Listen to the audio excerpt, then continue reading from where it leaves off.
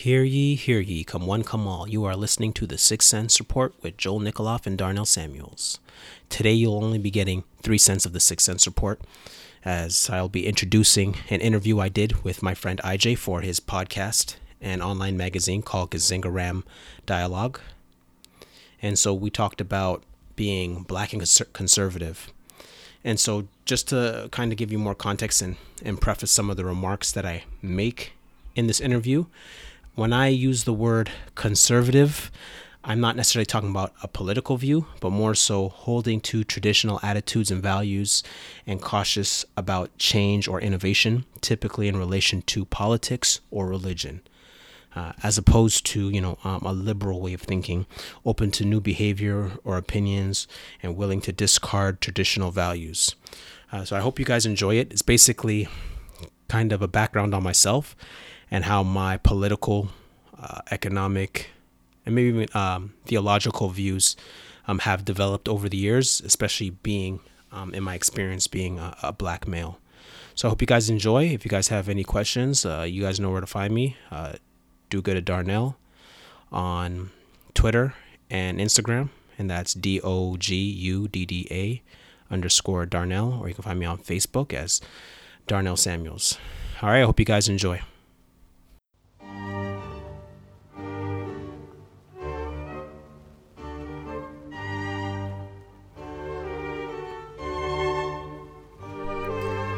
Today I spoke with my friend Darnell Samuels. Darnell is the co-host of the Sixth Sense Report. The Sixth Sense Report is a fantastic podcast. You should all check it out. It's where Joel and him discuss ideas and issues that affect Canadians in an intellectually honest way. In this episode, Darnell and I talk about what it's like being black and conservative, how he became a conservative. We talk about minimum wage. We talk about Walter Williams. We talk about his black love ethic. We talk about family, the importance of family, and why Darnell does not like the way Candace Owens engages with people. He thinks that there's a better way to convince people of conservatism instead of being brash. So I hope you enjoy this podcast as much as I did. Check it out.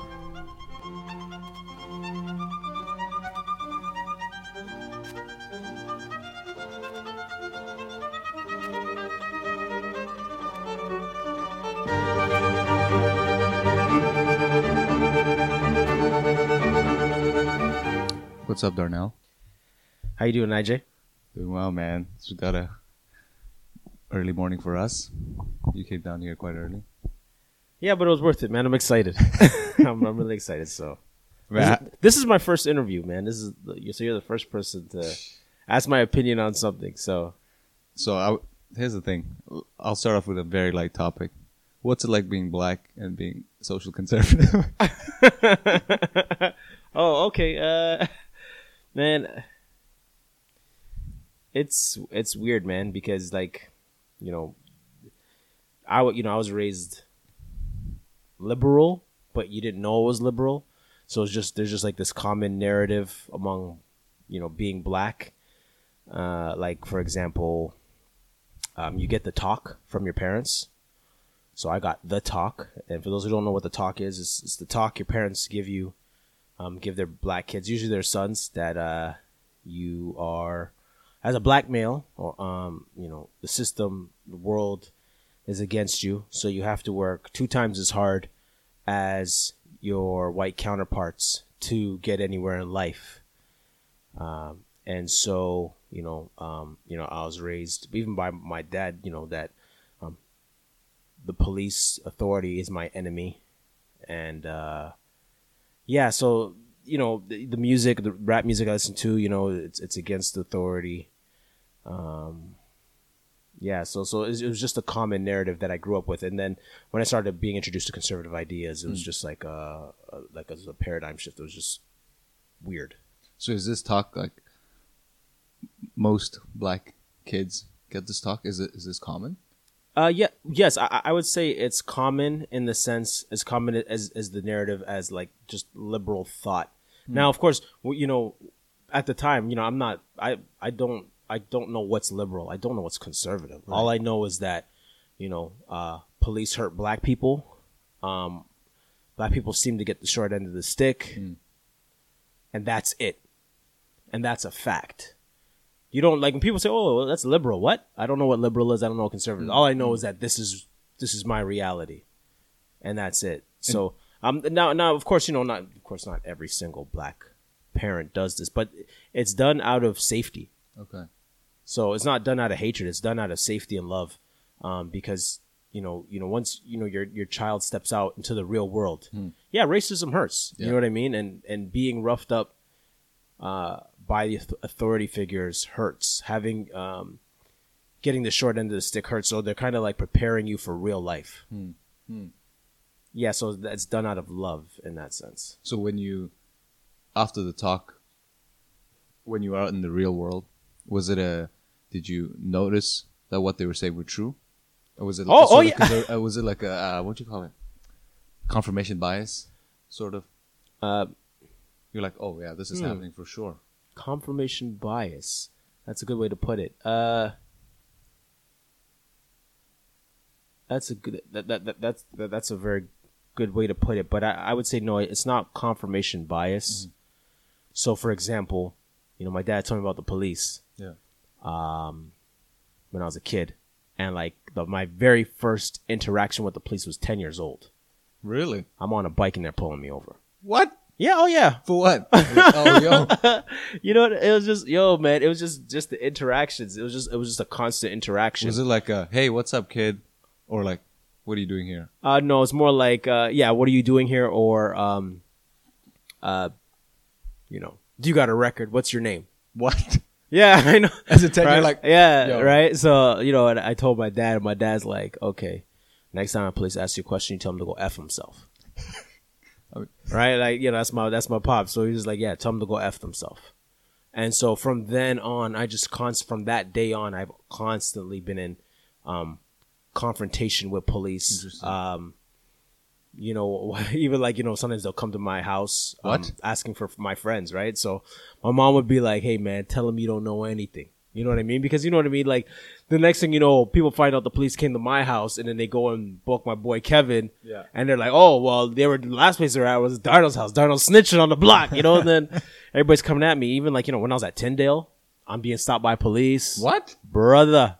What do you mean? It's because like a Tyndale. What? Yeah. Well, what, the security guards, or you mean no, just like the cops? Bro. Okay, so cops and babies? So back at the old building, Yeah. We had the Shoppers Drug Mart in the back. That's right. And so I went in to go grab, I don't know, lotion or whatever, and I went in, and I came out. I didn't buy anything. I was like, oh, the Shoppers Drug Mart's too expensive, anyways. Yeah. And I came out, and there's a police officer. There's a car in front of the store, and the police officer was sitting on the car. And when I walked out, I saw him. I saw him. Yeah. And I was like, oh, frig. And I just stopped. And I just put my hands up.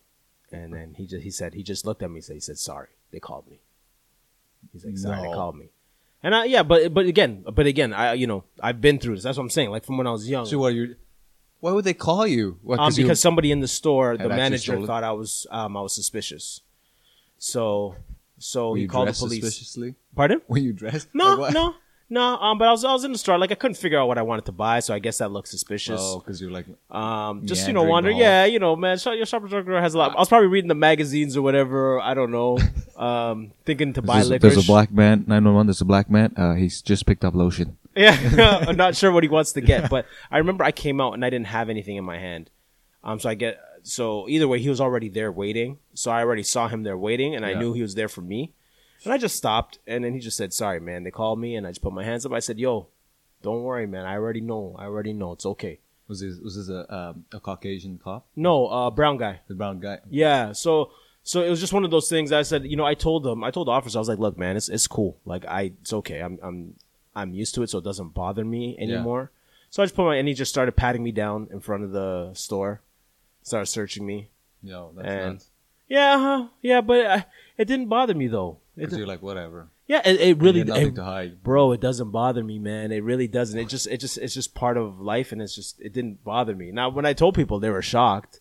But the other black guy at Tyndale, Andre, Andre Paris. So I told Andre. Andre's like, yeah. And then his girlfriend at the time, she was like, "They did what? I can't believe this. This is outrageous. I can't." And me and Andre are looking at each other like, "What do you mean this is outrageous? This is life, man. This is normal, man. What do you like?" So we kind of laughed about it, but she was like offended. But me and Andre weren't offended. We're like, "Yo, man, like this is just." But is it normal to not be offended, or is it more normal to be offended? Because my mom and dad already primed me for this. Yeah, I was already used to it. Oh.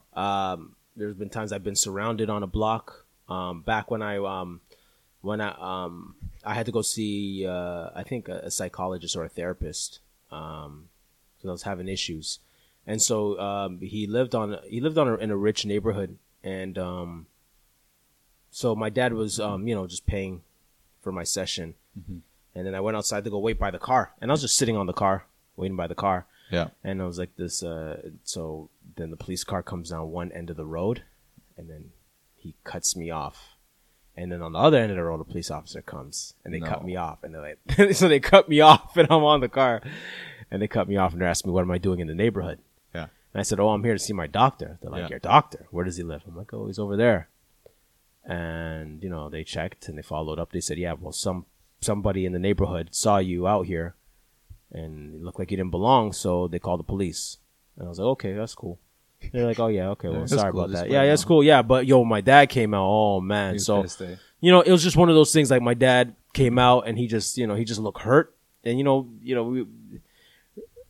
was quiet on the way home. We were just quiet, didn't say much, but it was just again, it didn't bother me. Although it did kind of bother me because they surrounded me, and so you know what I mean. Like a criminal. Well, huh? As if you were a criminal. Yeah, well, like hey, man, like this is why, so it was like I was on the car, but okay, I was nervous a little bit. Yeah. You know what I mean? Because if I'm surrounded, that means they probably think I'm a threat, and they might shoot on sight. Right. So I like I said, I got the talk, so I already know not to act crazy. Yeah. So I just waited for them to approach me and so forth. So yeah, so I wouldn't say that's confirmation bias. Like Yeah. One more story for the audience. So I know that's all. Like when I'm telling, like that's what when I say to people, like they're like, "Oh man, you're conservative, man. Yo, this guy's crazy." Yeah, yeah, but I've experienced these things, but I still have a conservative way of looking at it. Yeah, because okay, what's the story? So so my job had at the time they had a zero tolerance policy on being late. So I'm like, okay, Frig. So I'm in the mall. Yeah. At Square One, and I'm like, I'm running through the mall, man. I'm trying to get to, catch the bus so I don't get in trouble. I'm doing all right, and I'm wearing my Blue Jays fitted, and not this one, but the one with not the old logo, but the new one at the time, and yeah, man, I read, and then I was running to the door, and then there's a security guard. Oh no, it was a police officer. It was a police officer standing in front of the door. And as I'm moving towards the door, he's like cutting me off. And he says, come with me. And I was like, man. So they detained me. In the mall. Huh? In the mall. No, because they have like a police station attached to the mall. Okay. So then they put me in a holding cell, sorta, until they can clarify who I was. Because the night before, there was a shooting in the subway, and someone was killed. So I fit the description of the guy who did the shooting. Right. So the guy who did the shooting had a Blue Jays fitted on. Okay. But but for anybody that knows, just in general, whatever city you're from, you wear the baseball cap of the city you're from. You know what I mean? If you're from New York, you wear your Yankees. Yeah. If you're from Toronto, you wear your Blue Jays, right? Everybody has a Blue Jays hat. Yeah. So it was just one of those things. But so that's why, they detained me. They searched my stuff. They put me in a holding cell just to make sure who I was. And all I said, man, I wasn't even mad. I was just like, look, man, you need to write me a letter and tell Mark Francis that that you guys were holding me up, man, because he's not gonna believe me. You know what I mean? So it was kind of funny. I was just like, yo, just make sure you guys write this out and just let them know, like, I'm late because you guys had to search me, So it was cool at that point. But again, like, I'm only like giving you these stories because this adds to the narrative of, some, for some black people. So that's why your parents would give you that talk. So it's for your safety. They're not saying, so it's not necessarily that it's they're not trying to make you hate the cops. They're just trying to say, hey, this is a reality. I want you to be aware of it so that you don't get shot. Or like act brand new, or like, the police say, hey, come with me. What? I have rights out here. Don't you ever get your hands. Next thing you know, I'm Trayvon Martin or something. You know what I mean? Like, it's crazy. So you really can't, or Michael Brown. It's just one of those things like, you can't act crazy as a black person. Like, you really have to chill. Yeah. So, again, but that was just part of the narrative, the music. I listened to the movies I watched, the TVs I watched. Fresh Prince. Fresh Prince was tamed. Awesome. Yeah, but he was detained by the police. Him and Carlton, they were pulled over. No. There was an episode where they were pulled over, and then Philip, Uncle Phil had to come and get them out because he was a judge, and the white officers didn't believe him, but Uncle Phil was just gave him that lawyer judge talk. And then eventually, Uncle Phil called one of his white friends, and they got Will and Carlton out of jail. And at the end, Carlton and Will, Carlton was still second guessing the police pulling them over. Like Carlton didn't get it. Right. Like Will's from West Philadelphia. He gets it, And so Carlton's like, but I would have pulled myself over. He's like, but I would, he's like, you could see him wrestling with it. Yeah. He's like, but Will, like, they pulled us over because they thought we were criminals, not because we were black. Yeah. And Will's just like, look, Carlton, they only see one thing. And he just taps him on his face. He's like, they only see one thing. And then he leaves the room, and then Carlton's still standing there. And he's like, but I would have pulled myself over. And he was like, still confused. So these are narratives you see like on your favorite TV shows and the music. And it's just part of the narrative. So I would, like, as I said, for most black people, or for some who aren't as well versed in political rhetoric, they're not going to say, oh, I'm leftist, or I'm a liberal, or I'm this. All they say is, look, man, all I know is I can be pulled over, so I better not act crazy where I can get myself killed. Right. And you could even, like, you could be like, oh, I have been pulled over, and so this is most likely okay. So here's the thing. You've been pulled over. You've been surrounded by cops, and this fits what we would call the liberal narrative of things. Yeah. But you're not a liberal by any stretch of the means, if I'm correct. Well, I used to. What happened? Like, how? Okay, I'm trying to understand how it is that with all this happening, how you're not a liberal. Well, I think like there's two sides to it. I guess so. Like, I guess for me, being a Christian, and understanding sin of people, and then understanding, like, extending a measure of grace, like always assume the best. Always assume the best until you could prove otherwise, because you don't know the intentions. I can't read the intentions of a man's heart. Yeah. In a man's mind. Just like those police who came to search him in front of Shoppers Drug Mart, like, he's only just doing his job. So that's why I said to him, like, yo, it's okay, like, you're doing your job. Yeah. Like, I get it. And you can't tell what's on a person's heart or mind. So that's sin to falsely accuse somebody of something like that. So that's why I don't play with that. But I think politically or socially, I changed, stumbling upon like Thomas Sowell material, taking economics with Professor Krauss. Yeah. And yeah, so basically with Sowell, it was more so hearing another side of the black experience that rarely is ever heard. I know I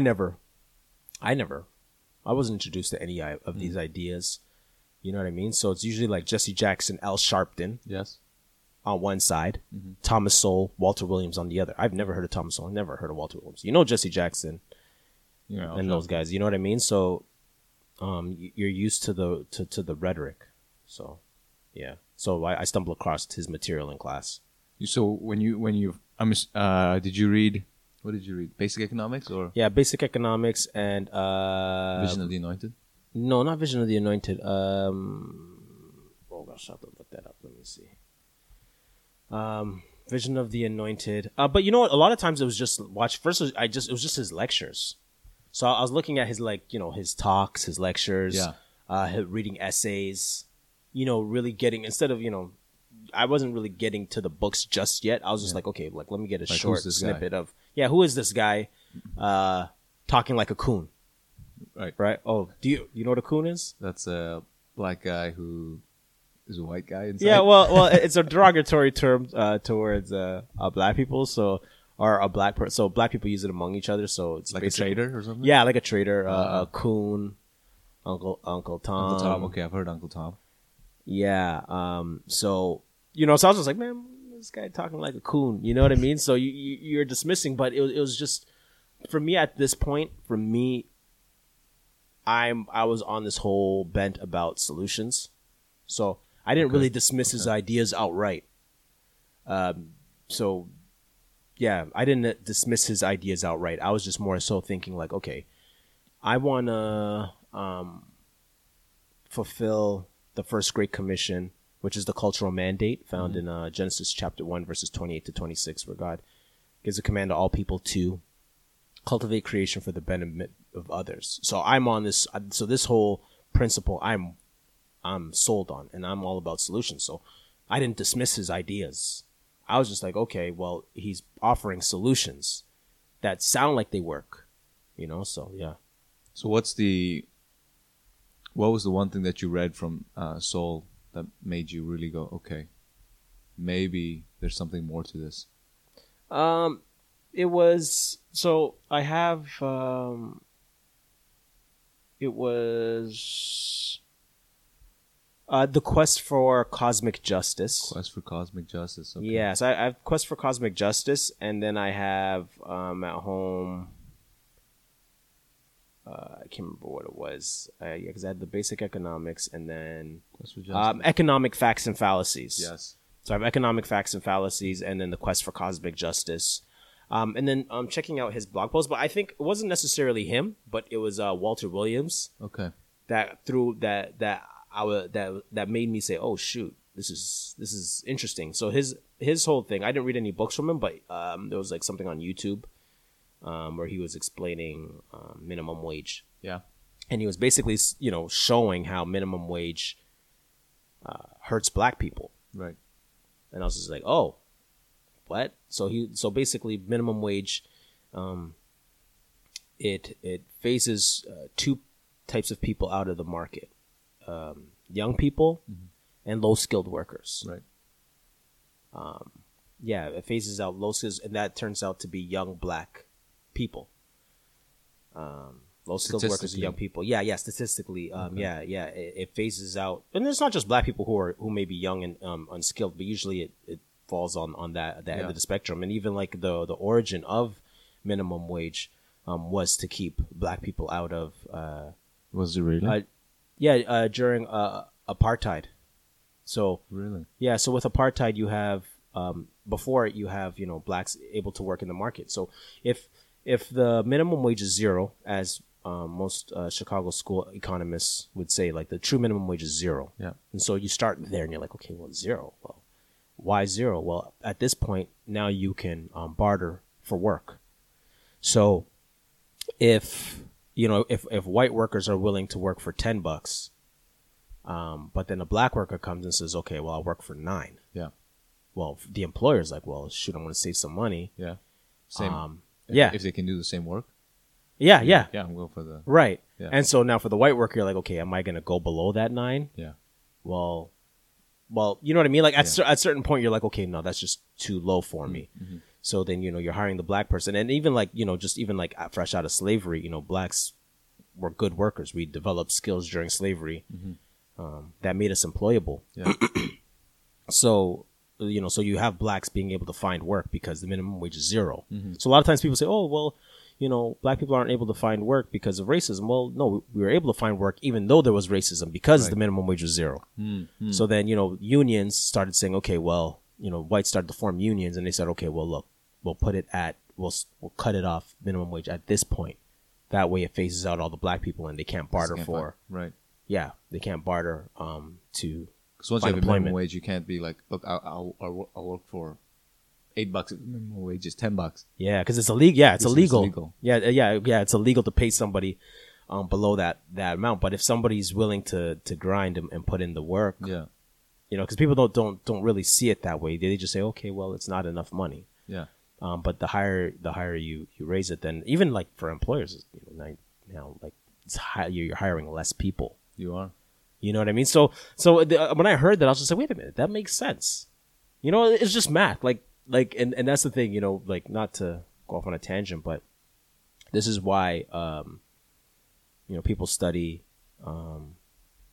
classical education in that, math is one of those components, arithmetic, and that arithmetic helps you come to the truth because, truth is all about the math. 1 + 1 = 2. So the numbers are verifiable. Yeah. When you do the math, and that's why I was able to when Walter Williams was doing the math on minimum wage, I was like, well, the math looks like it all adds up, and it ends up hurting black people. But it's funny. But then black people who hold to a liberal view, what do they vote? They're voting for the minimum wage to go up. Yeah. Right. They're putting it to go up. They're like, yeah, black people need more. Young black moms need more money. Yeah. I'm like, well, you're like, our young men are out of work. Yeah. We gotta raise it so they can do stuff with them. Well, yeah, but now you're putting more of them out of work. So this is what sparks me where I'm like, okay, you know what? This economics thing, to me, if I can give a definition, like to me, economics is the science of helping people. That's how I would summarize it. Because now, like, if you're really trying to help people, if you're really serious, then you'll do the math and you'll study the science on what works and what doesn't work. Yeah. Because not doing it properly, you end up hurting those you're trying to help. Right. Long term wise, you might end up hurting them. Yeah, right. Yeah. And that's why not a shameless plug, but that's why we started Sixth Sense Report. Yeah. So. See, there's the thing that about minimum wage when what was it? Usually when you hear it in the news, it's about affordability, right? It's like, man, we need to raise minimum wage because we can't afford to live in, let's say, Toronto. I mean, Toronto is an expensive city. Let's be clear, but it's always, we can't afford to live on, what's the minimum wage here? 12? 15 now. 15. What? Yeah, man, it's 15. Yeah, it's 15, bro. It's 15? Yeah, it's 15 here. We're doing all right. Yeah, we're doing all right. I'm over here thinking it's like $12.75. Yeah, no, we're 15, man. We're 15. Was this from Kathleen Wynn? Yeah, we're 15. I know, right? I know, it's crazy. How is someone, do we have, is the minimum wage here 15 for if you're 21 and above? Like, is there a minimum wage for underage kids working? I can't remember, but I can't remember. Once we get to a certain point in the year, it's just across the board. Okay. Yeah, it's just $15 across the board. So I mean, that's crazy. If you don't have any experience, who's going to pay you $15 for you to gain experience? Right, and then also you think about it like when I can't remember what it was before. I think it was probably like 12 or something. But if you think about it, for like a person who was already making 15, yeah, and this wasn't the minimum, and the minimum was like 12 or 11, and then you bring it up to 15, that neutralizes. Like eventually everything adjusts. Like the prices adjust, and the person who was already at 15, it brings them down because now their $15 doesn't go as far as it used to. Mm-hmm. You know what I mean? So you're like, wait a minute, now I'm making a minimum wage. Yeah. When I was 15 was pretty good because those guys were making less. But now you're like, oh, wait a minute. Wait, this neutralizes me. So, it hurts people in different ways when you really start to look at it. But yeah. So Walter Williams was Walter Williams and Thomas Sowell really got me going. And also Larry Elder. I'm not sure if you're familiar with Larry Elder. Oh man. So Larry Elder, it's funny. He is. It's funny you say this. Okay, so Larry Elder, and He's a jerk, man. He's a jerk, bro. In his interview, he was always like straight face. He's a jerk and a half, man. So as far as like me being conservative, Larry Elder's a conservative, but he speaks. What was attractive to me about him was that he was aggressive. Oh yeah, like you didn't take a backseat in conversation. Well, he was just aggressive in his rhetoric. Not, well, of course, being a jerk, but also calling out certain truths. In that, like, he just simply asked for proof. Right. And what's your evidence? Yeah. So what's your evidence? Yeah, he's like, what's your evidence? What's your proof? Evidence with this? What's your proof? And you're like, well, I was stopped. I was surrounded. Yeah. It happened to me. He's like, okay, yeah, that happened to you, but like what's the proof? So he was very aggressive in that way, where it kind of forced me to like, okay, like really reevaluate. Am I interpreting things by my experience, or even just looking at the numbers? So these are things that he's one of those guys that kind of opened up my eyes. But I feel like being conservative, a black conservative, I think there's still a way. I feel like Larry Elder could do a better job of communicating his ideas rather than going straight for like shock value. Him and what's that other black girl's name? Candace Owens. Yeah, Candace Owens. I feel like. You think they're doing the same thing that the liberals are doing? No, I just feel like like I feel like the shock value, coming in and guns blazing, that hasn't really been my way necessarily of coming across, especially as Christians. Like I think it's probably the Christian in me, because we know as Christians that the gospel's already an offense. It's already offensive. Right. There's no need to come in with guns blazing. So when you're really trying to witness to somebody. You're coming across gentle. You're trying to find points of agreement, right? To slide in with the gospel, because people are like, oh, I don't like Christians. I don't want to hear what you guys have to say because this and that, and you're dismissed, and they miss an opportunity for eternal life.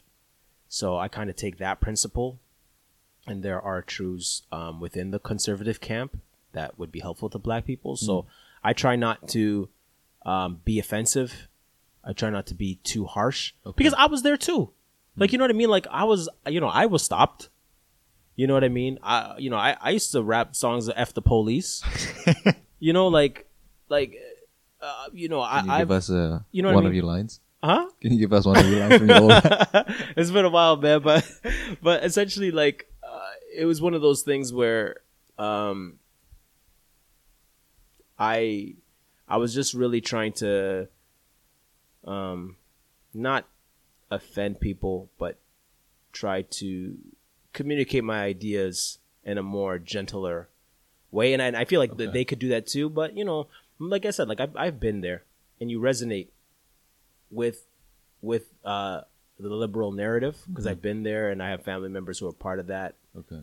But yeah, I just felt like those guys could do a better job communicating those ideas, because then maybe you would have more blacks who think more conservative. That's interesting, because I to me, my thought process was, at least with Candace Owens and Larry Elder, is that the reason that they're presenting their views the way they are doing it is because they're reacting to how aggressive the liberals are. So they're like, well, we're going to do it the same way, and it's I wouldn't say liberals are aggressive. You wouldn't think they're aggressive? No, I wouldn't say they're aggressive. I would say that Candace and Larry Elder are annoyed. Like that's a different thing. I think they're just annoyed with, and I'm not saying black people. They're just annoyed with the stupidity. I'm not saying black people are stupid, but they're annoyed with the stupidity that they see,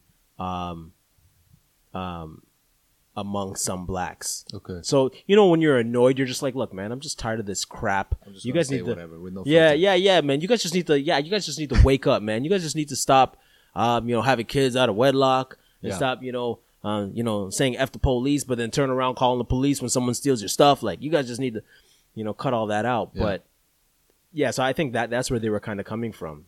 So you think a better way to communicate would be a more of a long form, calmer, more, because it's not like they're not irrational, right? When they're presenting these things, do you think?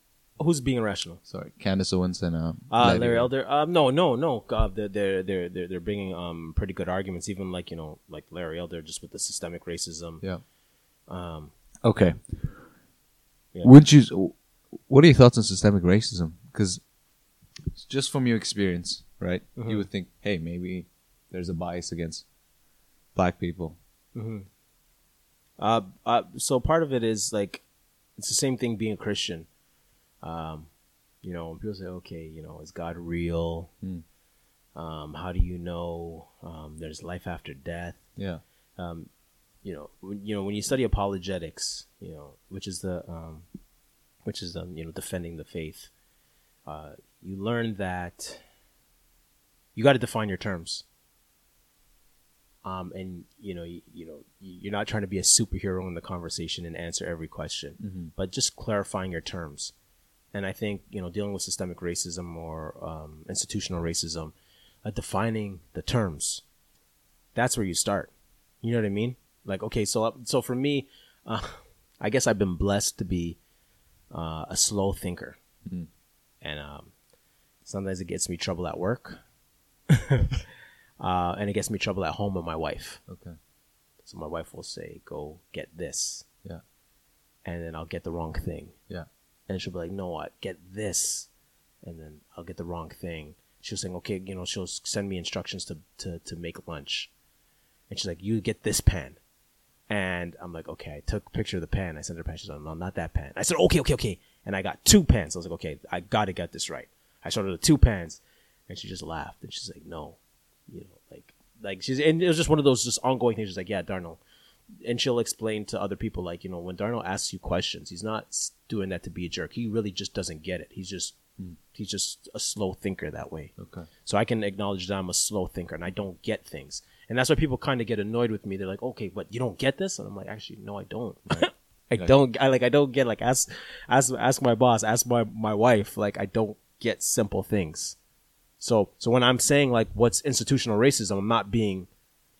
You're not being facetious. Yeah, no. Like, when I'm saying, okay, sorry, I don't know what that means. Okay. What do you mean? Like, yes, I've been pulled over, but, like, okay, you're using a term. When Christians, like, people are using terms like, okay, what do you mean propitiation? What do you mean Christ rose from the dead? Yeah. Oh, yeah, Jesus rose from the dead. He got up and made barbecue and with the apostles. Yo, what's up? Yeah, but you're like, wait, slow down. What do you mean that? But systemic racism, institutional racism, like, okay, show me a policy. Let's start there. Okay. Show me something. And so for me... show you a policy where it's overtly racist. Yeah. Well, explicit, implicit, looking at, verifying a text, and dealing with the problems so we can get to the solution. But a lot of times is the discussion goes in this direction. Do you believe in institutional racism? And then you say, well, no. Well, then you must be part of the problem. I'm like, whoa, how did we... That's a big jump. How did we get there? Like, or come on, it's obvious. Yeah. It's obvious. Come on, just look around. Like, what, you haven't been stopped by the police before? That's almost like a Christian. And sorry for the listeners, like, I'm just explaining to you, like, how my train of thought works. So I keep going back to Christianity. That's fine. So for me, like, my thoughts are always going back and forth. Like, how's a Christian handle this? So if an unbeliever says to you, or a Christian says, oh, God is real. And they're like, well, I don't understand how God is real, or I don't believe God is real. How? What do you mean you can't know God is real? Just look around you. Look around you. You're breathing. Look, it's obvious. It's obvious. Well, no, God's existence is not obvious. Christ rising from the dead is not obvious. Systemic racism is not obvious. So, like, there's a measure of patience that you have to show, and clarity. You got to speak with clarity. Like, okay, well, how are we going to prove God is real? Okay, we'll use the cosmological argument. We'll use the theological argument. You know what I mean? Like, Christians, that's how we talk. When we evangelize, we have to be like, okay, the swoon theory in regards to Christ's resurrection. and really being detailed. So that's why that's the framework I'm working from. So when we get into these social discussions, I'm saying, okay, sorry, help me out here. How are you defining institution? Well, an institution, I'm like, well, family's an institution. Yeah. The church is an institution. The government's an institution. Which one and which policy are you looking at and how it works? So I say all that to say that when people bring up ideas of institutional racism and systemic racism or oppression, I'm like, okay, let's talk. I'm willing to listen. So I'm not dismissive of it. Yeah. I'm not dismissive of it because that would be ungracious. Yeah. Right? That would be ungracious for me to just say, oh, it doesn't exist. Right. Yeah, no, that's not how I'm allowed to conduct myself as a Christian. I have to be like, okay, I'm assuming you are being honest and that you're telling me the truth and that this thing is really hurting you. Show me, help me. I don't know if that answers your question. Yeah, no, it does. And I'm assuming that, like you said, when it comes to topics of race, it gets you into a lot of trouble. Yeah, well, again, part of it is just because I'm always asking for clarity. Yeah. And then people get annoyed because they're just like, well, it's obvious. Like, what do you mean? Why you keep asking? But I'm like, well, I want to be clear. The Bible passage that says, by his stripes we were healed. Yeah. The whole time I thought Jesus had a striped jacket. I didn't know it was lashes. Right. Like, it took me a long time to figure out it was lashes. The whole time I'm thinking, by his stripes were healed. I'm like, Jesus had a striped jacket. Well, how do I think? Right. I really believe Jesus had a striped jacket, and then the woman touched his jacket. Yeah. And it was probably a nice jacket, and she was healed. So I was always believing that. Yeah. So for me, like I said, like certain connections, it's hard for me to make. So sometimes I have to let people know, like, look, man, like I'm not as smart as I look. Or as I pretend to be, or I'm not as smart as I pretend to be on the podcast. You know what I mean? So it's just one of those things, just clarifying that. But generally, again, I try to look for solutions. So anybody, I'll give you guys a tip if you're getting in the conversation with me, how to navigate that. So I'm very big on solutions, like I said. So if we're going to talk about social justice and systemic racism or anything, I'm all about solutions, man. Like, point out the problem and let's work together and get to the solutions. Yeah. The problem is we never get to talk about solutions. We only argue about the problem. And that's what's annoying, especially within the Christian circles where there's a lot of, dispute. And I love arguments. I love disputes. Yeah. But it never gets past the point of what the problem is versus let's talk about solutions. Because once you start talking about solutions, then it gets to a point of, now the conversation is about economics. Because as Christians, and for those of you guys who don't know, and I guess I'm just assuming, but just to be clear, so like within, the Reformed circle of Christianity, Reformed, yes. Yeah, Reformed, that's the doctrines of grace, like Calvinistic in their thinking, divine election, big God theology, guys like James White, Tom Buck. I'll throw my boy Sam Say in there, give him a shout out. Give my guy Sam Say a shout out. So you have the John MacArthur and those guys who are saying no to social justice. Daryl Harrison is another good guy. They're saying no social justice? No. So they're saying no to social justice. Are they saying social justice? Are they defining social justice as what? Well, they're against their counterparts pushing the agenda of social justice, and social justice. So they'll use the term. So we'll use the term. It's like, because they hate using the term Marxist in nature. Yeah. But I only say Marxist in nature, in regards to the ideology of classism. Okay. Right. So so we're talking about. So just to be clear, so the audience can follow along. So I'll categorize it as team woke, team spoke. Team woke and team spoke. Right. Okay. Team woke, team spoke. So MacArthur and those conservative guys, Darrell Harrison and those guys, I would call them team spoke. So they're very, what has God spoken? Okay. That's it. What has God spoken? And that's it. We don't go above the line. We don't go under the line of scripture. For Team Woke, it's like, so that's like Pastor Eric Mason, Anthony Bradley, Taylor Gray, Kemeny from Truth's Table. Okay. It's 4 black women, podcast for 4 black women. It's more social justice-y. And a bunch of others. So they're saying, let's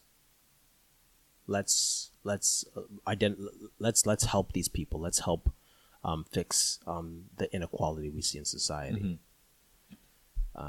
So that's where the dispute is between these within the Reformed camp. Okay. And I would say the reason why it's within the Reformed camp is because I think Reformed people are argumentative in nature. Yeah.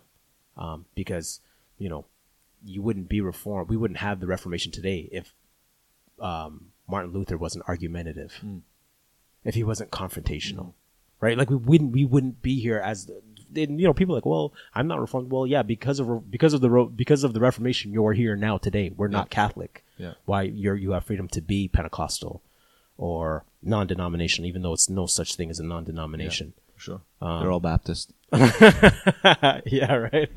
You know what I mean? So it's because of reformers why Christians can freely practice whatever denomination they want today, but just in nature, because they're very heavy exegetically in drawing a line and holiness and God's sovereignty.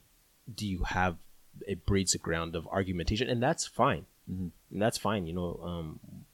We're okay with that, but the problem is that it never gets to the point of conversation. Okay, that's the important thing. Yeah. Well, it never gets to that point. It's always just talking about it's always more so like arguing about the offense of not believing. Like Team Woke is like, well, how could you not believe this? You guys are being disobedient. And Team Spoke is like, what? How could you believe that? Yeah. You guys are being disobedient. As opposed to saying, okay, well, here's a problem. There's a solution. Man, let's try to work it out. Yeah, and it's funny to me because it's just like, James White, who is an apologist, and he's Team Spoke. He's a debater. Like that's what he does. Yeah. You know how some people are preachers, some people are theologians and they teach in a classroom, like Professor Carter.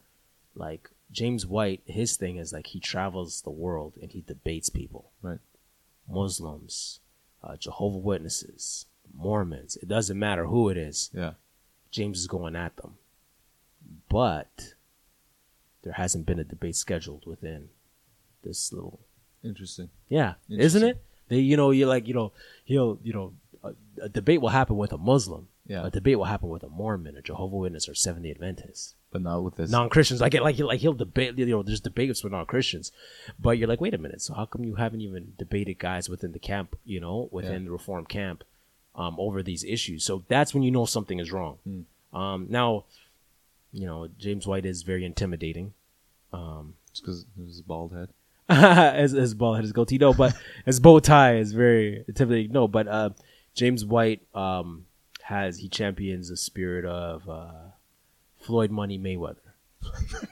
You know what I mean? Like you know what I mean? Like he knows he's gonna win. Huh? He knows he's gonna win. Man, well, you know what it is, man? It's a beautiful thing, and it's not a bad thing. James White. It's not a bad thing to have the spirit of Money Mayweather. Yeah. And that for those who know or don't know, Floyd Mayweather, says, hey, look, man, well, actually, no, for those people who really know boxing, they're going to disagree with me because they'll say, yo, Floyd Mayweather ducks fights and sets up fights. But that's a whole other conversation, right?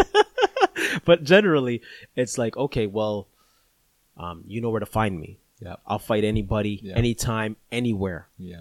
I run from no one. So if 50-0, 40-0. Yeah. Yeah. So he's undefeated. But again, just champions the spirit of a boxer or a fighter, MMA fighter. that says, yo, like, you know my people. You have my number. Give me a call. Or like, I keep calling IJ's camp. Yeah. I keep IJ, man, I'm calling you. Shout out to Khabib, Nurmagomedov. Yeah. You know what I mean? It's just like, yeah, man, like, I'm calling your camp and you guys are ducking me. Yeah. So the audience is just like, wait, so IJ, Darnell's, his camp is calling your camp and you're not responding. So now you got to do a press conference and say, okay, well, do you accept my invitation to fight? Right? And if you say no, well, then that's a problem because you're like, wait a minute. So wait, I thought you were the best. Yep. Okay. Yeah. Yeah. So wait, so you had the right answer. What are you doing? What are you doing as an MMA fighter or a fighter? Like, you're not a fighter. You're a lover, and you need to go make an R&B album. Yeah. You know what I mean? Like, that's exactly it. We get that sentiment. Okay. And so James White champions that sentiment. He's just like, look, man, you guys know where to find me. You guys know what, James White's be like, you guys know where to find me. You guys know what I'm about. You guys know my record. I'm 43 and like, he's like, I debate Muslims, I debate Mormons. He's like, yo, Team Woke, like, come at me. I'll set it up. And James White sends his notes. He sends his notes ahead of time. Yeah, he sends his notes. Like, that's what I'm saying. This guy's like, his debates are the best. And he's always about giving the audience clarity. Okay. So he'll always make sure that the audience is getting the most out of it.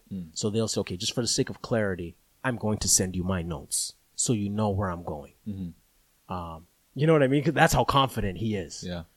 In doing that. So it was just one of those things. I said, okay, well, there's a problem here because if James White, is a debater and he hasn't debated any of these guys, or none of these guys have responded to his call. And in fact, some of them, like Jamar Tisby, who? Jamar Tisby. So he's part of Team Woke. Okay. He's part of The Witness. So he has a podcast, The Witness. Him and Tyler Burns. So, James White has extended an invitation to them, and they've exercised the option to not respond, and not respond because I guess it's giving him a platform to spew his rhetoric. Mm-hmm. But essentially, they were saying that they would prefer a phone call behind closed doors.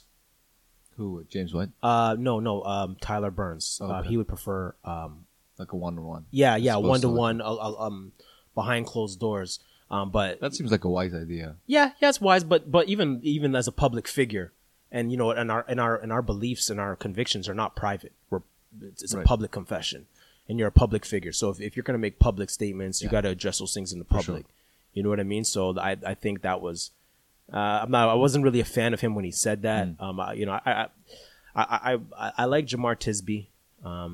He's part of the reason why I want to be a teacher and why I want to go into the profession.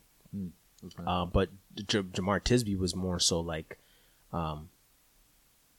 just don't deal with those guys altogether. Don't go to their conferences. Don't listen to their lectures. Just avoid those guys altogether. Really? Yeah. Why? But again, because part of it is like he was probably assuming that the danger of his teachings would spread further, so he didn't want to give James White a platform to. That's weird. That's strange. Why you say that? That's one of those things where I'm like, if a man or a woman, for that matter, has let's say a dangerous idea, I think the way to deal with it is not. The way to deal with it is to actually give them a platform so that if the idea is truly dangerous or stupid, then you can shut it down there and then. But if you don't give it a platform, then you're saying, okay, there's something that they're saying that I'm very scared of and I don't want people to know because it might be so powerful that it might convince a whole group of people. So the more you do that, it seems you push it underground. The more you push it underground, there's an underbelly that grows. And the next thing you know, it's like a huge movement. The best thing that I'm assuming, what's his name? Jamar Tisby. Jamar Tisby. It would be, hey, give him a platform. Let's talk. If James White, if he can't debate and if he's wrong, then everyone can see it. And then be like, okay, maybe we have to rethink it. But not giving someone a platform, it'd be like, say I disagreed with you, right? Say I said, say I was not a social conservative. And I said, oh man, I don't want to talk to Darnell. He's black and he's a social conservative. I don't want other black people to become social conservatives. So I'm not going to give Darnell a platform on the podcast. That just seems like a terrible idea to me. Yeah. Right. It seems better to be like, okay, I don't agree with Darnell at all. Let's just say. I know that some people might be convinced by the things that he says, but you know what? I'm going to try my best to not get try my best to give my side of the presentation so that more people are convinced that this side is true. Yeah, and so it was just and the Witness, because the Witness used to be the Reformed African American Network. It used to be known as RAN, okay. RAAN, Reformed African American Network. Okay, and so I was down with it. I was down with the cause because I'm Reformed. I'm not American, but African American Network, and it was basically a lane for reformed black men. Okay, because there aren't much of us in the camp. It's not a common. Actually, is that true? It's not very common? Oh no, it's not. It's rare. It's a rare thing to be a black reform guy. Why? Do you know? Yeah. I mean, yeah. I know I'm asking. It's funny. Yeah. No, it's, you know what? Praise God, because the conversation is going in the right direction. And it's still flowing in line with the first question you asked me, being a black conservative. Yeah. So, the conservative perspective in theology is being reformed. Okay. That's a reform thing, to be conservative. Okay. That's a reform camp. And so the liberal, oh boy, I'm gonna get myself in trouble. They'll be like, what? You coon? Right? This nigga here. That's what they're gonna say. So the liberal side of theology, would be more Pentecostal. Okay. More That's charismatic. Exactly what I was going to say. More charismatic. Yeah. More Pentecostal. Yeah. More like free spirited. Yeah, more free spirited. Baptist. No manuscript. No manuscript in the pulpit. Yeah. You're like, look, man, God put this on my heart. I wrote something. What the pastor say? I wrote something, but I wrote something. Not actually. Yeah, but God. Yeah, but God told me something just now before I came to the pulpit. So, bye seminary, right? Right, so then you start preaching by the Spirit, but so that would be the liberal camp, and most blacks come out of that. Now, one of the reasons was the conservative schools were not letting blacks in. What? Yeah, so like. What are we talking about? Like, not now, but in the past. Yep. These conservative reform schools were not letting blacks in. You're talking about like seminaries? Yeah, seminaries. Okay. Yeah, they were not letting blacks really? in. So blacks were. Get into theology from. Seems like a stupid idea to do. Yeah, well, it's just, it's just a reflection of the time period that they were in, right? And there were many reformed guys who owned slaves. Mm-hmm. So for blacks, we're coming up in a more charismatic theological environment. Yeah, like most of us did, and so. That would be the more liberal. So when Jamar Tisby and those guys started the RAN network, I was like, okay, yeah, it resonates with me because I was there. And so eventually they changed direction. They rebranded. Became the Witness. And became the Witness, and kind of changed their approach. Okay. Subtly to really. It became a bit more social justice-y. Okay. And so, at that point, and that's why I got to know Jamar Tisby and Tyler Burns as RAN guys, and through the conversation. And so, I still have a respect for them. I still love them. I still enjoy their talks and their approach. So, they're not, I'm not going to say that they're not Christians or they're not brothers in the Lord, or I haven't learned from them, or I'm not still learning from them. It was just one of those little nuance. I said, wait, there's something up here that these guys are avoiding the confrontation. Okay. In that, so like, not to stereotype black people, so I'll just talk about my experience. But you know what I mean. You know, I don't want to do that. But like for example, you know, our culture, like black culture in general, like popular black American culture, hip hop culture, is very confrontational. Mm-hmm. We have dance-offs. Yeah. Right, like the movie set. You Got Served. Yeah. Right. You know, and you're basically like, oh, okay, we have the best dance crew. Yep. No, we have the best dance crew. Well, what if the one dance group said, okay, well, we're not showing up because, you know what I mean? We're too good for you. Yeah, or you know what I mean? Or, you know, I don't want anybody to see your dance move because it might be, you know, bringing the country down or something. Yeah. You know, so you have, you know, dance-offs. You have... Rap battles. You have rap battles. Right? Which I always wanted to do as a kid. But man, I can't even rap though. Yeah, but you know, but you had, you know, you have different guys doing the thing. But that's very confrontational. Oh yeah, for sure. It doesn't get more confrontational than that. You know, guys do homework. Some of them are just ruthless. Yeah, where dudes are doing the homework on you, and they're like, okay, they know your mom has cancer. Yeah, they know that, you know, you're illegitimate. Oh, bro, hey, yo, it's one of those things. Yeah, it's very confrontational, even in our sports. Basketball, which is, you know, predominantly black sport. Raptors. Yeah. Well, yeah, shout out to the Raptors who played game 1 tonight, you know, praise God.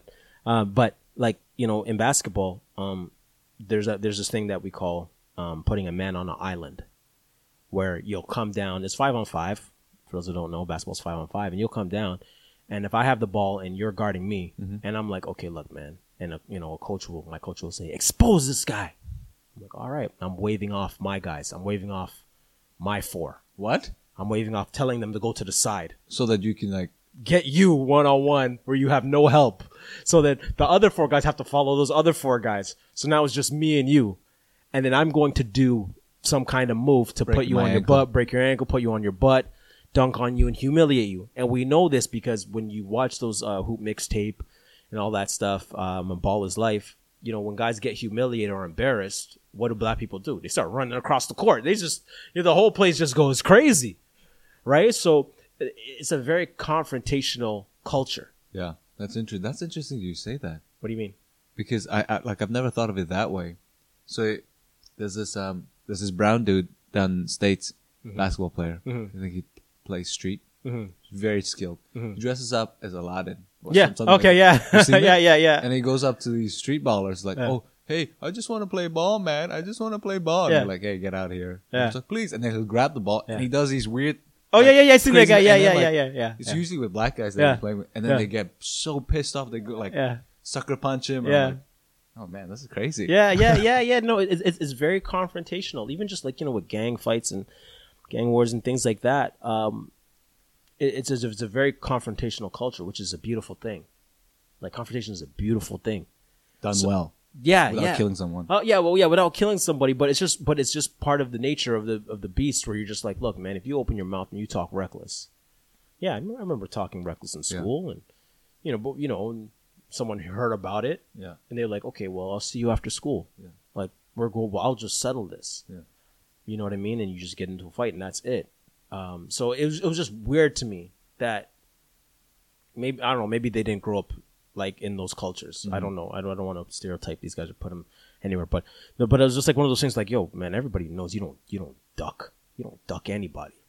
You know what I mean? Like, I don't duck anybody. Even if I have to take an L, I'm not ducking. Like, if I just, you know what I mean? If I just talking, if any, you know, now that I have a podcast and somebody, you know, Jamar Tisby might be like, oh, Darnell, who's this guy? Darnell, man, this man, come on, man. You know, and, you know, he's an idiot and he doesn't know what he's talking about. And you know what, Darnell, why, you know what, let's debate. Yeah. Let's debate. You know, and I'm like, well, I can't say no. Yeah. I can't run. Like, come on. You know, my show's over. Like, stop listening to me. Like, unsubscribe. If I'm ducking, like, Interesting. You know what I'm saying? So it's just one of those things like. Do you think this is built in within North American Africans? African Americans, Canadians, or what? Yeah, I use American. Yeah. I'm going to use American. Yeah, Americans. Yeah, because they're American. Yeah. But what are you saying? Is this a built-in thing only within the black community in North America, or is this the case with? Would you think? In Central Africa or something. Oh well, I think it's a part of American culture. To be confrontational. Yeah, to be confrontational, to be showing off, to upstage people, to be better than somebody. So, look, very simple. This is a very good example.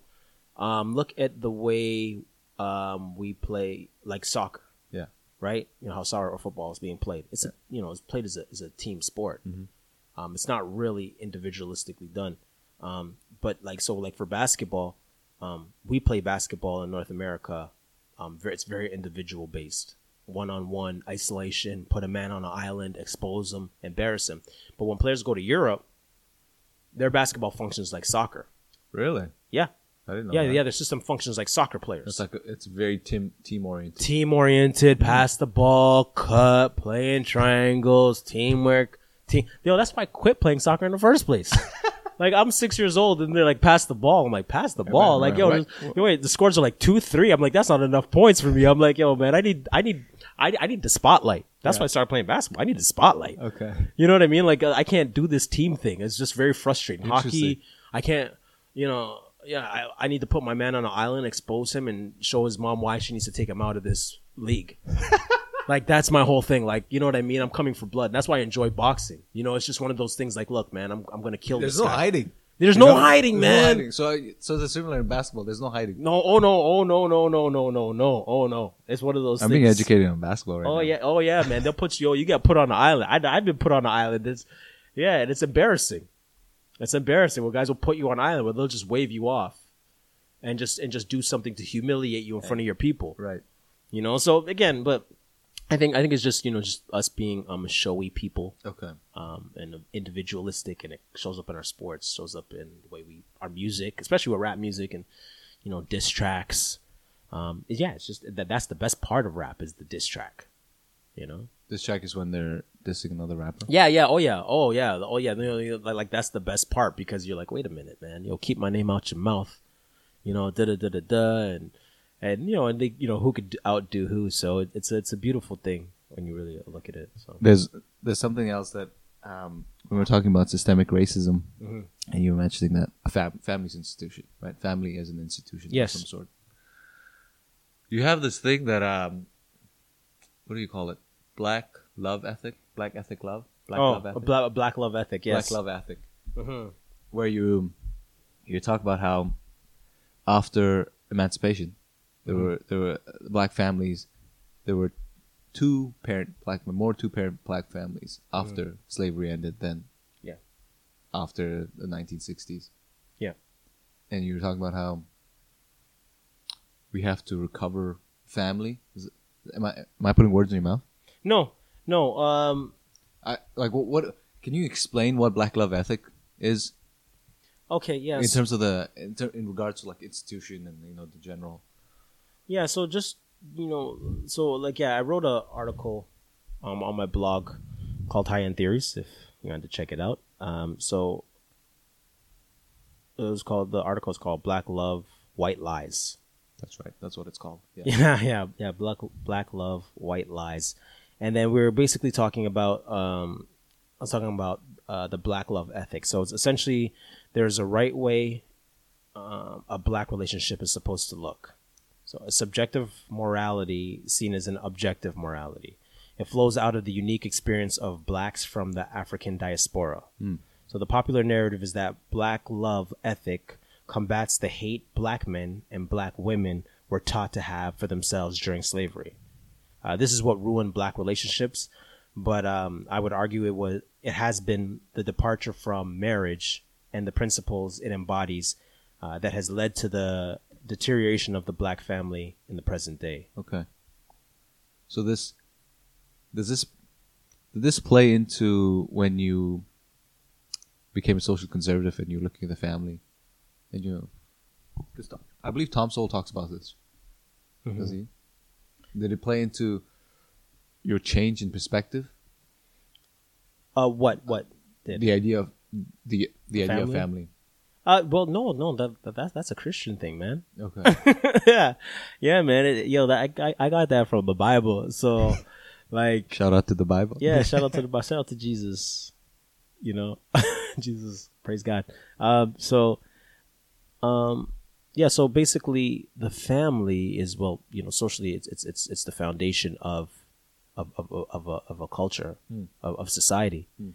The family is important because, the family produces people, and if you produce good people, as with, two parents home is probably the most healthiest situation. Keeps you out of poverty, and it's healthy for a child to have both the mom and dad in the home, so that when the kid goes out in the world, you're raised with manners and you go out into the world and be productive. My mom and dad, they weren't the most educated, but they always told me that, manners will get you far. You go into someone's house, you say good morning, good afternoon, good night. You say please and thank you. And to this day, it's a habit. Like I can't, it's almost like I can't, I always say please and thank you. I always say please and thank you. Good morning, good night, good afternoon. Yeah. And that'll take you far in life. Yes, if you don't have manners and you're smart, that it only gets you so far. But anyways, so the idea of the family from the biblical concept is this. The first family starts at marriage. Right? So a man marries a woman and you guys become a family. And so a man will leave his mother and father and cleave to his wife. So that leaving and cleaving is a change of allegiance. Okay. For those of you guys, those married couple, y'all, or those of you who are about to get married, I'm giving you some marriage counseling in this one right here. So it's a leaving and cleaving. You're changing. It's a change of allegiance. Okay. So you're changing your last name. So, my wife, Tyra, was a Jackson. Yeah. And now she is a Samuels. Yeah. So her allegiance is no. So people say, oh, well, I want to hyphenate my name. Yes. I want to do this. Well, I want to do this. Well, part of it is Tyra's allegiance. That last name Jackson is her allegiance to her father. Her dropping her father's last name and taking mine is changing her allegiance from her father to me. So now we become our own entity. I am no longer attached to my parents. They're no longer my family. Tyra's mom and dad are no longer her family. We are a new entity. We are a family. This is why you tell your in-laws, that you can say with pride, yeah, you got to leave my home. You're not allowed over here anymore. People's like, oh, really? Now praise God. You know what I mean? So, but it's a change of allegiance. Now, I say all that to say that, okay, so what about a couple who's living together and not married and they have children? Well, they're not a family. Okay. So. What if it's a married couple and a dog? You're a family. Okay. Because it's a change of allegiance. You guys are, okay, you guys are a family. You want to know how you're family? Because you guys are sharing the same last name, right? So it's under the one title. But for those people who aren't married, you guys are not a family. Okay. You guys are friends. Hence the term boyfriend, girlfriend. So now we've progressed to partners, right? Boyfriend, girlfriend. So okay, so why would you say that boyfriend, girlfriend, and then they have kid, right? Live together, let's say 10 years, they have 3 kids. You would say it's not a family. I'm saying it's not a family in the sense that it isn't in the essence. Okay. Of what is now. Of course, yeah, you have the kids. Yeah, everybody's playing their role. But I'm saying the essence of what true family is, and when does it actually start? Because you'll have married couples who don't have kids. Yeah. And people look at them. Well, you're not a family. You're just a boyfriend and girlfriend who just happen to have a piece of paper. No, that's wrong. Okay. So what do you mean? What do you mean by marriage then? So is it? Are you saying you're not a family, or you're a family under a biblical, a covenant? Covenant. It's a covenant. It's just covenant. So you've made a covenant. Does this apply across the board? Across the board, yeah. All religions. Yeah, because marriage is for everybody. Okay. Not everybody in homosexuality, but everybody, all cultures. All cultures, because all cultures have been practicing it from the beginning of time, and God has given that as a gift for us to maintain our love. for each other. So again, like all I'm saying is that the essence is, husband and wife. You guys are no longer boyfriend and girlfriend because you guys are sharing the same family name. Usually, the wife takes her husband's name because she's changing her allegiance. What if a guy takes the girl's name? Okay, and that's fine too, because the principle is still there. But even then, as a woman, would you really want a man who doesn't take that seriously? But anyways, would you really want a man who's going to give that? I don't know. I mean, it's up to you. You know what I mean? If you're the woman who's, you're going to tell your man to, drop his family last name, again. But at some point, in a marriage, somebody is leading. Okay. Both people. Leading in what sense? Both people. So like it's a covenant. So one person calls the other into a covenant. The person who calls a person into a covenant is leading because you're taking the initiative to say that I'm going to bring you into this relationship and I'm taking responsibility for it. Okay. So usually it's the man who gets on his knee and buys the ring. Mm-hmm. So he's taken the initiative to say I'm going to be responsible for maintaining this covenant. Okay. Right? So that's where the essence of the family begins, leaving and cleaving, and becoming your own entity as a family, under that one name. And that's why I'm not too much of a fan of hyphenating a name, because again, the hyphenated name is like, your allegiance is still to your whole family. Your whole family. For the woman, your allegiance is to your dad. So even the flip the argument for a woman. Who's my allegiance to, my mom or my wife? Now, the ladies already know the answer to that because, nobody wants a mama's boy. No woman wants that. You know what I mean? Like, I'm going to say, that's what's ruining some marriages, right? My husband listens to his mom too much and his mom comes in and, if there's argument, he holds his mom higher. But, right? So the woman sees the argument on the other flip side. She's like, yeah, I hate his mom. You know what I mean? Yeah. So even at that point, like, showing that allegiance, yes, you do it in name, but you also have to do it in practice. So like even for my wife and my mom, I have to draw that line. Yeah. Like it comes there. And I'm sure for you too, it comes to the line where you're like, okay, look, mom, you need to back off. Yeah. You talk to my wife like that again, you will not see her. You will not see the kid anymore. Yeah. When you come in my house, you respect her. Yeah. And it's the same thing, for the wife and her husband and her dad. Yeah. Or her husband and her mom. Again, it's that allegiance. So you become husband and wife, and then when you're not married, and even though you're living together, and even though you have kids, you're still boyfriend and girlfriend. You're not husband and wife. You're not a family. So because you guys aren't sharing that name, right? So do you think that there's what's the word, an undercutting of marriage within Black communities? No. I wouldn't say there's no undercutting. I'd like to say there's a lot of single parent homes. But I think part of it too is I think I mentioned that in my article. So why is there a lot of single parents? Well, I think I mentioned this in my my Black Love White Lies article. So I was just basically saying that the reason why there's a lot of single parent or single mothers raising kids and no Black men in the home, I think, man, stereotypes are a dangerous thing. Yeah. Popular Black culture can be a dangerous thing, in that there's an over sexualization within the Black community and with Black men. Yeah, over sexualization. So like of Black men. Oh. So looked at as sexual objects. So there's good stereotypes and then there's bad stereotypes. Like certain ones work to your favor. Okay. And coming back, starting from slavery and Black men being looked at as subhuman. Okay.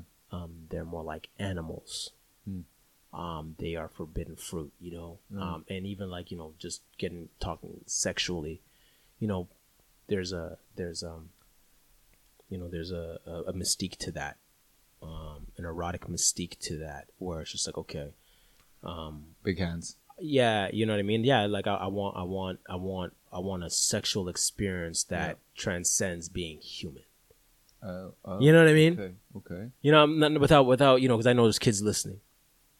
I know there's kids listening. You know what I mean? So I don't want to be a stumbling block to anybody. We got to put a warning in the intro, like, hey, man, it's a stumble block for you, man. If you're struggling with porn, man, this is not. Yeah. So, but essentially, you know, there's a over sexualization of black men, and some buy into that narrative. I fully buy into it. Yeah, yeah. Well, I mean, well, why not? Oh, you mean black men? Yeah. Oh, yeah. Why not? Okay. You know, like why not buy in? You know what I mean? Like it's one of those stereotypes, like women approach you and they're like, I wonder what it's like, and you're like, oh, that's just a stereotype. Don't stereotype me. Get away from me, you sexy woman. You know what I mean? No one's saying that. You know, dudes don't talk like that. They be like, "Oh shoot, well, yeah, you know how it is." Yeah, you know how. Come on, girl. You know, I mean, come on. You don't gotta say all that. You know, just okay. What's your number? All right, cool. What time can I call you? All right, cool. All right. You know, and it's just like, it's just sex. You know, lust is an insatiable appetite, and it gets the best of us all, not just black people, but it's dangerous when you're playing with an over-sexualization of a people, and you buy into that. Yeah. And, you know, when everybody's buying into it, it leads to a lot of indulgence. You know, it's not hard to make children. Not very hard. You know what I mean? It's not, you know, yeah, it's not hard. You know what I mean? It's just, you know, you lie down with somebody and then you wake up and then you're like, oh, frig, like, shoot. So I say all that to say that, single parent homes is the reason why you see more single parent homes is because people aren't marrying before they have sex. You know, men aren't. Do you think it's that men aren't being responsible? Yeah, or loving the woman appropriately. Okay. And honoring her with the ring, and it goes both ways because for women as well, like, you know. Because of, you know, the condom, the invention of the condom and contraceptive, you know, it incentivizes more sex. You know, when there was no contraception, you know, people were careful. People were like, you know, okay, you know, mess around, you might get pregnant and then you're in trouble. But now, you know, it kind of gives way. So on the woman's side, you know, the contraception gives way to that as well. So, but part of it essentially is, you know, people aren't getting married, so they're having more casual sex. Okay. And because you have casual sex, you're having more babies out of wedlock. Yeah. So I really believe it's just you know, that stigma that's attached to black men and the over sexualization, and that, you know, you're having more sex, casual sex, and, you know, you're being born out of wedlock. And it's just one of those things, like, you know, I talk with my wife about it all the time, and I'm like, man, like, this is crazy. You know, you know what, I'll even go further. Like, I'm not even going to talk about other black people. Forget that. I'm not going to talk about them because, you know what? Not all black people are the same. Yeah. You know, there's different experience. Yeah. Yeah. Not all people are the same. But I could talk about my family, and I could talk about her family, and I could talk about our extended family. Yeah. And that's our narrative. Yeah. Like that. I don't know about other black people, but I know that's our narrative. Like, there's just a lot of that within our circle of our families. So again, like, marriage is key and it's foundational for the family. So because, like, when a man says, I'm going to marry you, like, he's saying, okay, well, no, I'm going to be faithful to you. That's it. There's going to be no other person. We're going to work together to build wealth and raise these kids right. But yeah, now you have a bunch of single parent moms raising kids, and you know, we don't got to get into the stats and the harm that it causes when there's no dad in the home.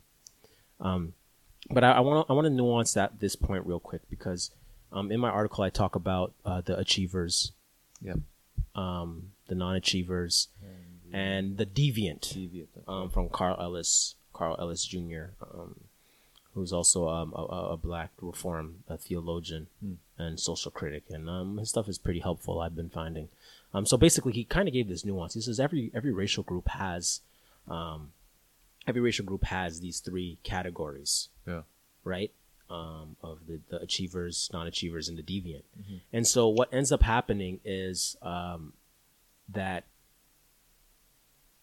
So let me define it. So the achiever values work as a means of getting ahead, delayed gratification for the sake of a better future. And then the non-achiever devalues work as a means of getting ahead, instant gratification, and disregards the future. And then the third is the deviant, who basically rebels against the law because they're just like, okay, look, man, I don't have the skills, and just screw the law. I'm going to do my own thing to get ahead. Every group has this. The only difference is with black people, he says, is that our deviant culture is popular culture. Okay. And therefore we are defined by our minority. So he says like every group has an achiever, because being achievers is survival. Yeah. So we have, every racial group has their surviving group, and the ones that do well and the ones that pass down wealth and get it. Yeah. So black people have a lot of achievers, but you wouldn't know that if you watch TV. Mm-hmm. You wouldn't know that if you follow Six Buzz on Instagram. What's that? Oh yeah, don't follow it. No. People be like, all right, let me take a look what they're talking about. Okay. but yeah, like Six Buzz, Six Buzz is this Instagram page, and they post a lot of urban stuff within Toronto from Toronto. Okay. And so some of the stuff is like some ratchet stuff and foolishness, but if you follow that, you know what I mean. That's So you're not going to see a lot of black achiever content in it. Interesting. Okay. You're going to see a lot of deviant, underachiever, balance, more underachiever. So for example, an underachiever value, holding money up to your ear, having a stack of money. Like a phone? Yeah, like a phone. Holding money up to your ear to show how much money you got. Okay. That's not necessarily deviant, but it's underachiever. Okay. Because that money should be invested in something. Okay. Dang. This is some investment advice here. Yeah, right. You know what I mean? So get some mutual funds. Yeah. You see what I'm saying? So yeah, achievers don't hold money up to their ear. Right. Achievers aren't concerned with what the latest shoe is. Delayed gratification. Yeah. An achiever, woman or male, doesn't lay down with somebody until they get married, because one, the family's important, and two, that you don't want to be having kids out of wedlock. You know what I mean? Yeah. So I say all that to say that, with the single parent homes, I'm sure that it's not a majority thing among black people that there are achievers. But again, there are people who underachieve, and just don't know any better. They're not deviant. Underachievers are not deviant. So for example, not all achievers are rich. Yeah. So you have unachievers. You have achievers in the hood. You have achievers in government housing. But guess what? The achievers don't stay there. Right? Because they're achievers. They may start there.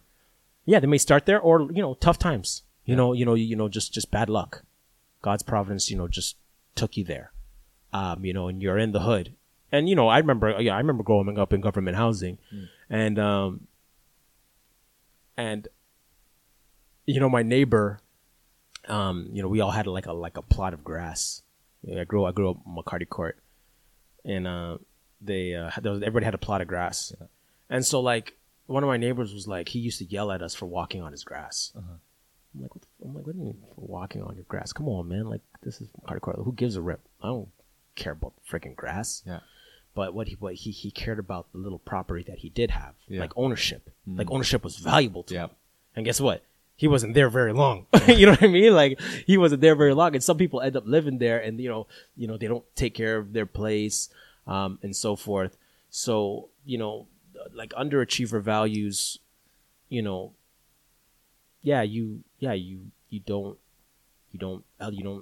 progress. And that doesn't make you necessarily a bad person. It's just like you just don't know. Yeah. So I don't want to stereotype black people to say that we're all not, taking care of our kids. There's just some who are underachievers, and like I said, it's popular culture. Our deviant underachiever culture is popular culture. So solution would be to try to undercut that. No, I don't think you can undercut it. I don't think so. No, because popular culture is because. But can you make it unpopular? No, you know why? Because it's sin, and sin sells.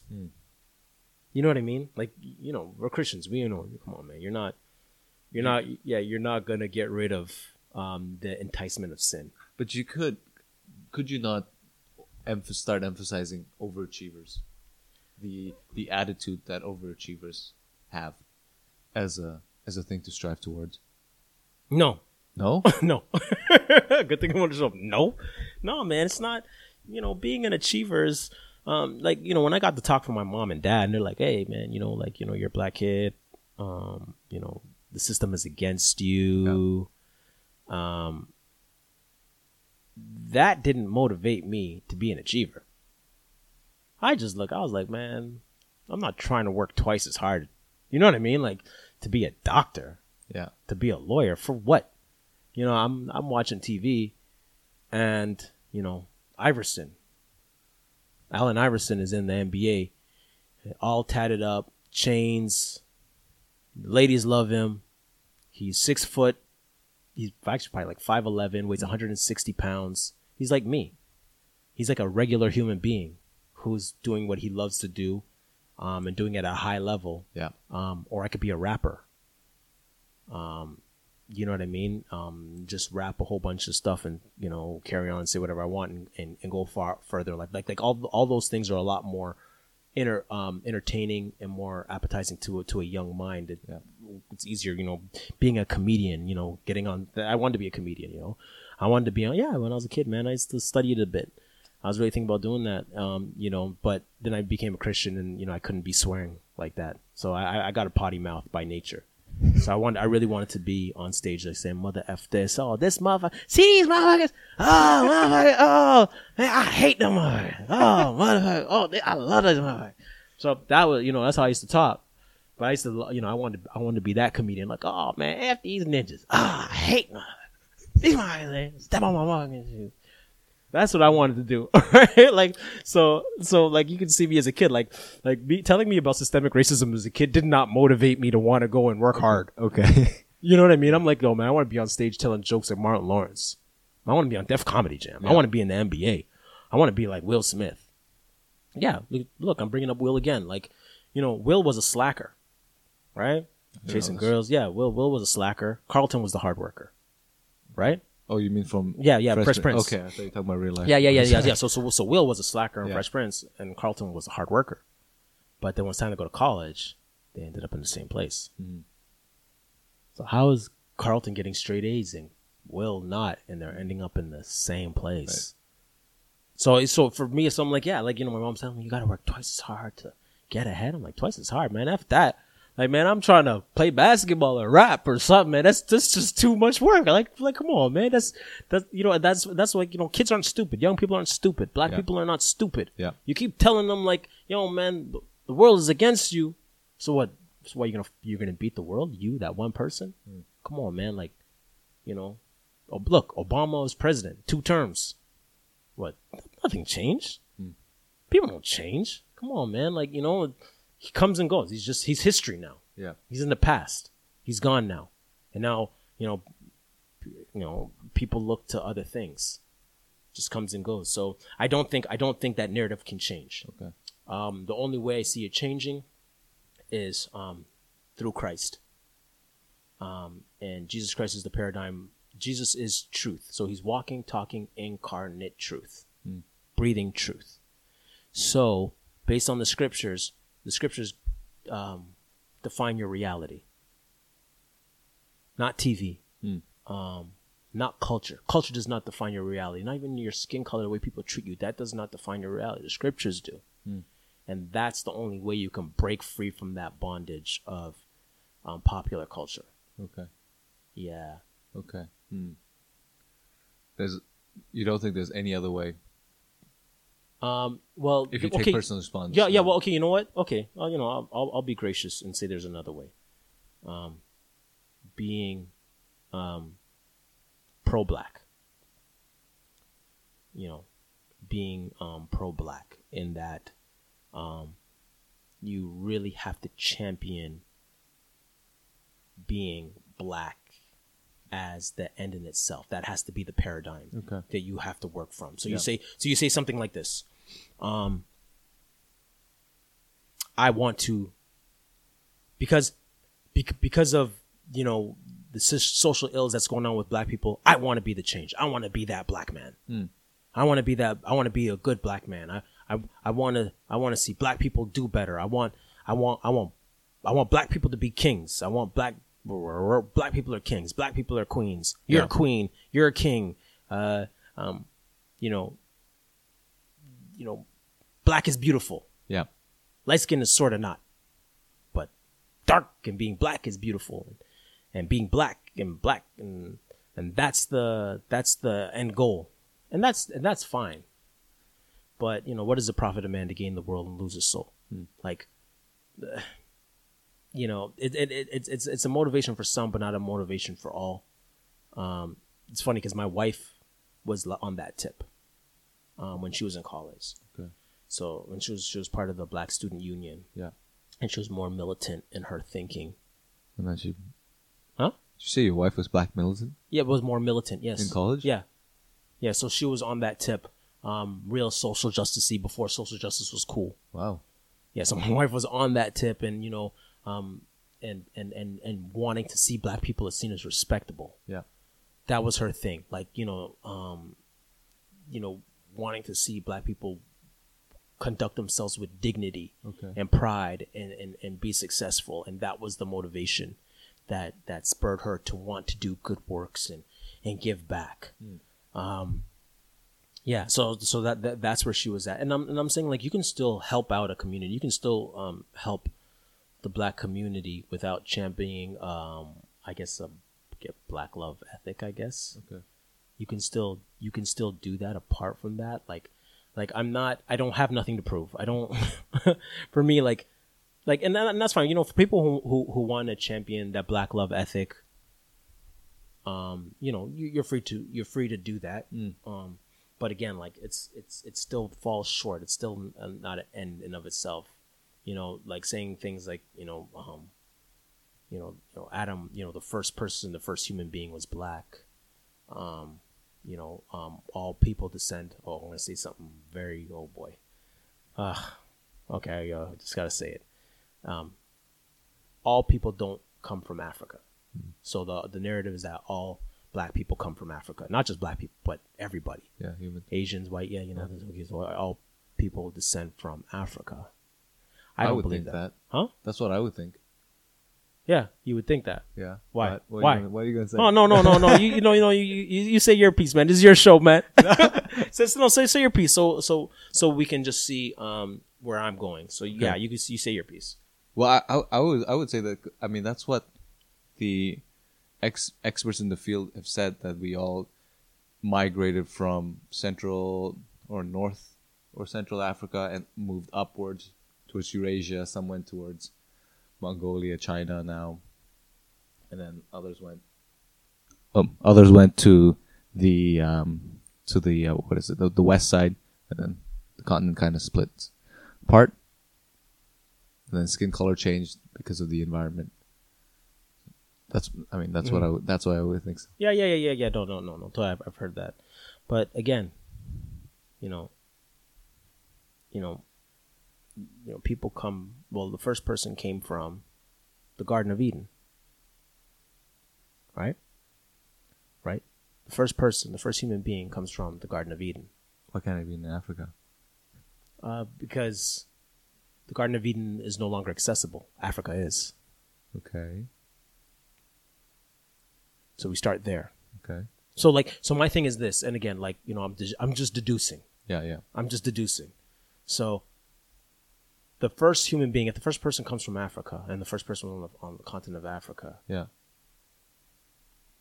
How did they get there? How did they get there? You're right. So in that we know what, like, according to the biblical narrative,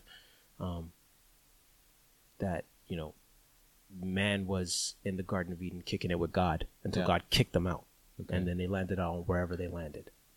But if you're deducing the argument far back, we have to go back to the garden.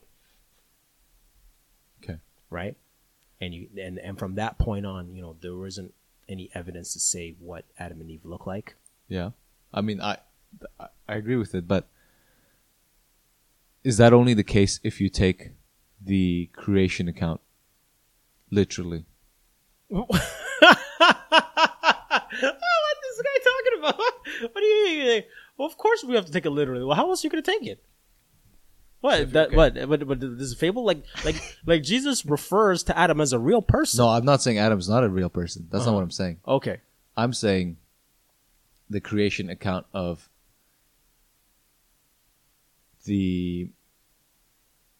that God created Adam and Eve from instantaneously. I guess that's the word I'm looking for. Yeah, made from the dust. Yeah, just like created them instantaneously. You know, the 7 days of creation, 6 days of creation. That's exactly the way that's exactly how it functioned.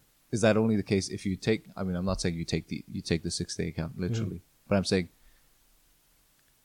do you only have a problem with people coming out of Africa if you take the creation account literally and say, okay, God created Adam and Eve instantly, and then they came from the dirt, boom.